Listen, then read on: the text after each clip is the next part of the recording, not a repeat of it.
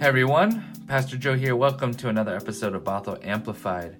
This week we got to celebrate World Communion Sunday. It's held every first Sunday of October, and it's a time when we get to celebrate that God's love is bigger than what we can even imagine. We join in with millions from around the world, remembering that God is big enough for all, that we don't own God, and that we celebrate the many cultures and languages and ways that we experience God around the world.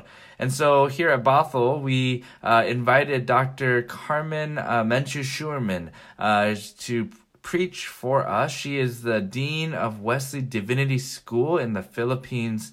She has been in ministry her whole life, starting as a deaconess, then becoming an ordained elder from the Philippines, and has served in many different capacities, including as a missionary to Fiji, as a professor at Union Theological Seminary in New York, and now as dean in the Philippines at Wesley Divinity School as part of Wesleyan University in the Philippines.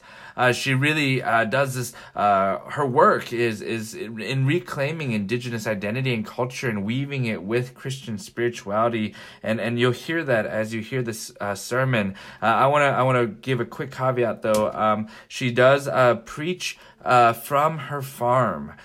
She traveled 3 hours from her home to preach at her family's farm, and she talks about it in her sermon. But one of the amazing things is that we get to hear life happening around her, and so you'll hear some chickens, you'll hear just life, the sounds of a farm, and I think that honestly it's amazing because it's so different from what we have come to know or expect here in the United States. But it's a reminder that even in places completely across the world, in the Philippines, there's ways of celebrating communion and community, and we are so grateful for Dr. Carmen for bringing the word today. So we're taking it from John chapter 6, where Jesus feeds the 5,000. Take a listen, and hope you are inspired. Blessed World Communion Sunday. Thank you, Pastor Joe, family and friends of Bothell United Methodist Church. Greetings from the Philippines. I was a World Communion Scholar of the General Board of Global Ministries. I am blessed to be a recipient of this scholarship so I could finish my PhD studies at Garrett Evangelical Theological Seminary in Evanston, Illinois. I am deeply grateful for this scholarship, and I am very honored to take part in the celebration of World Communion Sunday 2021. Our scripture text, the Gospel of John, chapter 6, verses 1 to 13, is one of the most favorite and famous texts or stories in the Bible. There is so much to learn from this text. With a boy who shared his lunch. It's a story of radical generosity. With the disciples following Jesus' instructions, a story of obedience. And with the multiplication of the fish and loaves feeding the hungry multitude, is a story of Jesus' compassion and provision. Today, in celebration of World Communion Sunday, I would like to invite you to look at the text beyond the fish and the bread and notice the deep sense of God's hospitality, God's economy set before the table of God. I would like to direct you to verses 12 and 13 in Good News Translation, and it says, "When they were all full, he said to his disciples, 'Gather the pieces left over. Let us not waste a bit.' So they gathered them all and filled 12 baskets with the pieces left over from the 5 barley loaves which the people had eaten." The text is very clear. The multitude was fed. not only the old people, the young, the middle-aged, and the children, the rich and the poor, healthy and the sick, the followers of Jesus, or even those who are not followers of Jesus, the men and women, and those people whose gender and sexual orientation is beyond male and female. This is the good news. God's table is for all. No one was denied. And yet, in our times, in different parts of the world, people are denied of an entry. People are denied of food, of water, of education, of shelter. And in our church, the United Methodist Church, we deny ordination to some. This is not God's table when people are denied of basic human needs and rights and the opportunity to serve God. The world, the church, communities of faith, we need to confess that our table is different from God's. The table of God is welcoming. God's table is inclusive. It is fair. It is equal. It is open to all. It is our call as a church and communities of faith to learn and embody this lesson, not to deny somebody from the table prepared by God in Jesus. There was no question of identity, gender, ethnicity in the feeding of the multitude. No one was denied in an open table, set and distributed by Jesus. Come, all are welcome in God's table. We are here at the farm of my tatang, of my father, where he toiled for more than 70 years.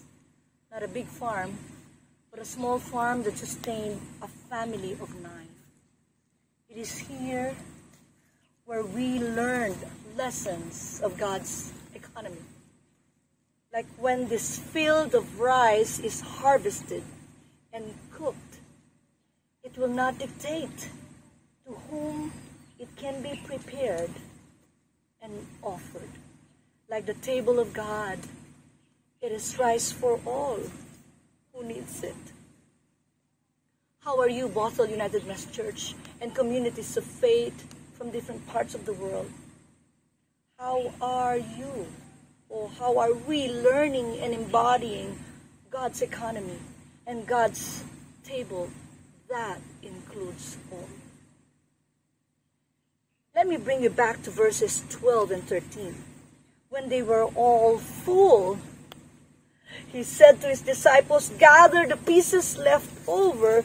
Let us not waste a bit." So they gathered them all and filled 12 baskets with the pieces left over from the 5 barley loaves which the people had eaten. They were all full.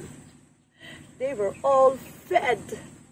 The good news, God's table is sufficient. I would like to repeat that. God's table is sufficient. There is food for everyone. All were fed. And yet, there are starving people, children, all over the world. From this land where my father toiled is like a communion table, nourished by God from above, around, and below. The rain, the dew, the sunlight, the soil and its minerals is like a cradle of life by the source of life. It springs forth food for sustenance, not only for humanity, but for all creatures in this farm. The frogs, the crickets, the snails, the birds, and the chickens. Like God's table, there is enough for everyone and for all creatures. And there are leftovers to be shared. This land as a communion table springs forth seeds of love and food sufficient for all earth's nourishment. As a community of faith in this time of COVID-19 pandemic, how are we responding? What kind of table and food are we offering? The response to this global and economic health crisis affecting families and communities all over the world is not just a theological claim that God is hope. We claim and reclaim that in this time of pandemic, God is here. God is here is an invitation of God's manifest presence. We define God's presence by how we embody God and exist as a church to offer the food God prepared. Gospel of Matthew writes, "Truly I tell you, whatever you did for one of the least of these brothers and sisters of mine, you did for me." Matthew 25:14. We as global and local communities of faith make God's presence visible and available in this time of pandemic. God is here. Meant not only is God's presence here, but God's table and food is available. Our Wesleyan heritage embodies our personal holiness and social holiness. We define hope that is not merely words of comfort, but actions associated with ministries of piety and mercy. With the food prepared by God sufficient to feed the hungry. Again, the Gospel of Matthew is clear. "For I was hungry, and you gave me something to eat. I was thirsty, and you gave me something to drink. I was a stranger, and you invited me in. I needed clothes, and you clothed me. I was sick, and you looked after me. I was in prison, and you came to visit me." Then the righteous will answer him, "Lord, when did we see you hungry and feed you, or thirsty and give you something to drink? When did we see you as a stranger and invite you in, or needing clothes and clothe you? When did we see you sick or in prison and go to visit you?" The king will reply, "Truly I tell you, whatever you did for one of the least of these brothers and sisters of mine, you did for me." Church, in this time of global pandemic, it is an invitation to reclaim our sacred identity and call to feed, to heal, to teach, to welcome in a creative, responsible, and safe way. I believe this is a great opportunity for the church, global church, to embody Christ's love and Christ's table. Yes, COVID-19 pandemic is dark times, but every good deed, like the table that is open for all and the food that is sufficient, is like a beacon of light in the darkness. World communion and the feeding of the multitude are not just to observe today, but every day, where God asks us to offer the table and the food He prepared for the lost, for the least, and lonely. As we face this COVID-19 pandemic, may the God whose table is open for all empower us and make us beacon of God's presence, hope, healing, peace, love, and sustenance. All right, so that was the sermon from World Communion Sunday. Special thanks to Dr. Carmen, who took time out of her busy schedule to record that sermon for us and to remind us the importance of seeing the world in God's lens of abundance. You know, yeah, she drew really on the verse in John 6 where it starts with when they were fed, when they were filled. And this reminder that God's love and abundance is big enough, and yet it's our humanity that limits the sharing of that abundance. And so for me, I took away the challenge to really expand my heart and my actions. I hope you got something from it too.